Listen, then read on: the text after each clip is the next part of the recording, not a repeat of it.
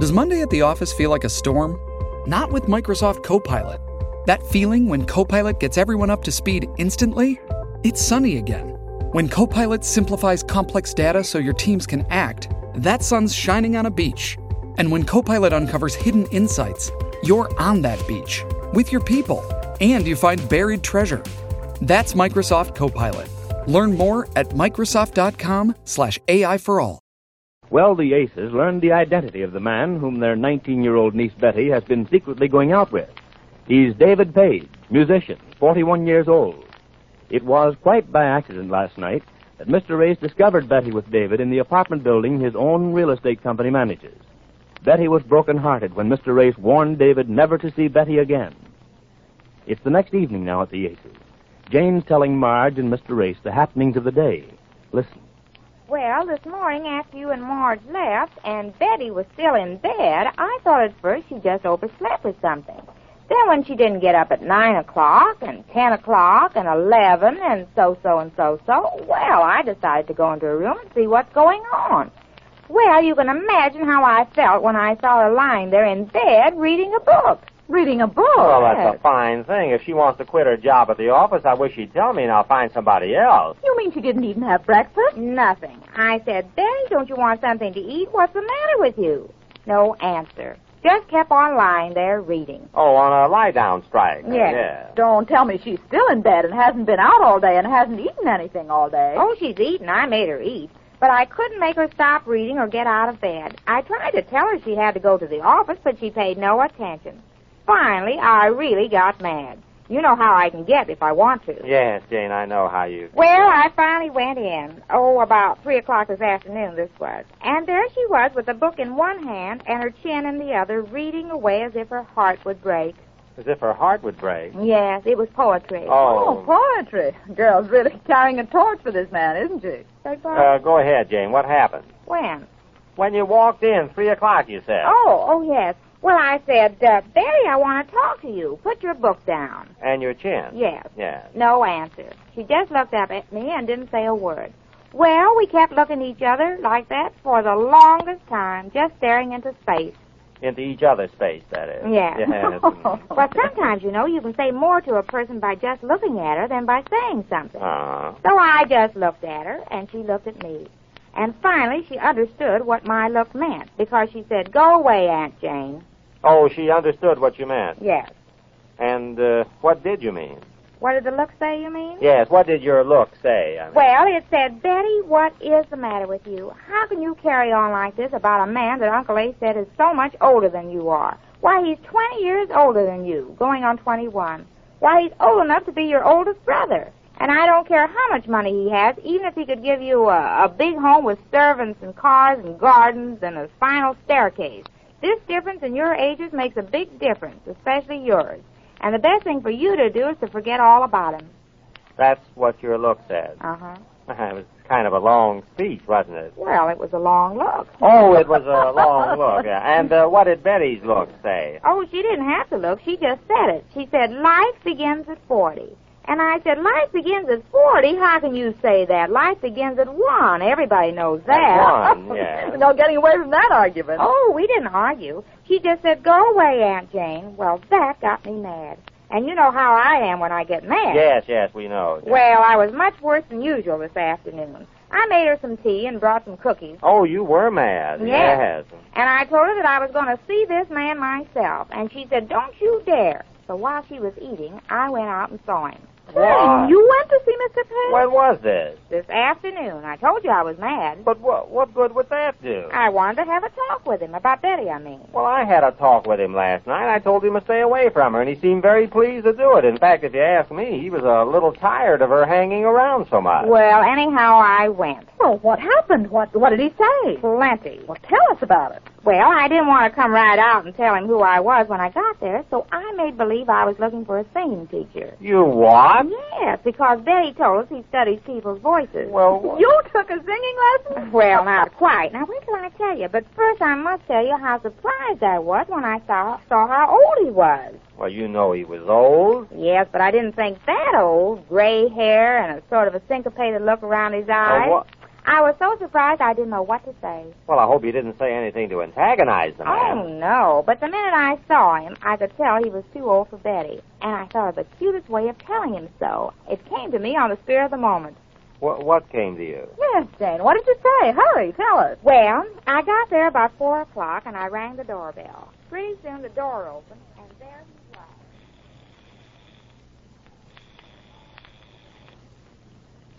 was. Yes? Is your son in? My son? You must have the wrong apartment. Oh, no. Isn't this Mr. Page's apartment? Yes, I'm Mr. Page. David Page? Yes, that's my name. Oh, you are? Well. Well, what? Well, may I come in? Yes, I suppose so. Do come in. Thank you. My name is Mrs. Jones. I came here to see about some singing lessons. Oh, really? Mrs. Jones. I don't seem to recall anybody by that name. Now, who recommended me? Beg pardon? You see, Mrs. Jones, I don't just give singing lessons promiscuously. Oh, I know it's not free. I'll pay for it. Oh, no, you don't seem to understand. I teach only a select few. There is no charge. There are only a few people I'm interested in. Was I recommended to you by one of them, perhaps? Oh, I see. Well, yes. Who? Oh, somebody. I see. Have you studied before? Oh, no, this is my first time. Have you a voice? Oh, yes. Why, am I speaking too soft? What? I have a voice. Well, we shall see in a moment. Step over here to the piano, please. Oh, I can't play piano very well. I did take lessons once, but I gave it up when the Depression came. My father was one of the first men to lose all his money. No, Mrs. Jones, you won't have to play. I just want to get an idea. Now, will you please take this tone? Come. Well? That's pretty. Would you please take this tone, Mrs. Jones? Oh. Say it, please. What? Oh. Oh, wish you could hear my sister sing. She has a voice like a nightingale. Again, please, and hold it. Oh. Do you want to see my tongue, too? Your tongue? No, I want to hear you sing. Oh. Well, do you know Flatfoot Flutie? I beg your pardon. Oh, that's all right. What? Oh, what happened? Why, I'm afraid this is hopeless, Mrs. Jones. What's hopeless? You, Mrs. Jones. Oh, yes? Well, so are you. Well, that's a matter of opinion. After all, I didn't send for you. You came to me. Yes, and I haven't been the only one coming to sue you, have I? What's that? You know what I mean. Just a moment. What is your name again? I'm Mrs. Ace. Oh, I see. You're Betty's aunt, aren't you? Well, yes. Well, why didn't you say so, Mrs. A? Well, I'm saying it now, and I want to say that Betty is not going to see you again. Of course not. Why? Because, after all, she's only a young girl, Mr. Page. And, well, I hate to say this, but you're a man in your middle ages. Oh, come now, Mrs. A. Well, you are. Only 41, Mrs. A. And she's only 19. It's like, like May and December, or at least April and October. I know she's got a crush on you now, Mr. Page, but it's just a fancy passing. You know how young girls are. You're quite right, Mrs. A. Yeah, she's just young enough. What did you say? I said you're quite right. She's just a child. You mean it's all right with you if she doesn't see you again? Of course. The child was only carried away by the flattery of an older man paying her some attention.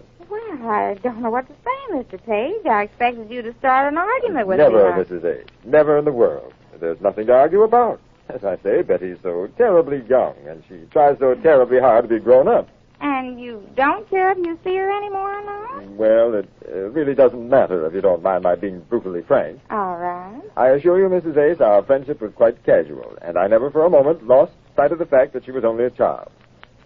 Now, if it had been her aunt... What? If I'd only met you first... Oh, Mr. Page. Oh, Mrs. Ace. Oh, I bet you say that to all the aunts. Oh, no, I don't. Well, I guess I better be going. Must you? Yes, I guess I better. Just as we were getting so well acquainted? Well, it's on account of veal chops for dinner. I have to see that they're just right, so I'll have to run along now. I'm glad to have met your acquaintance.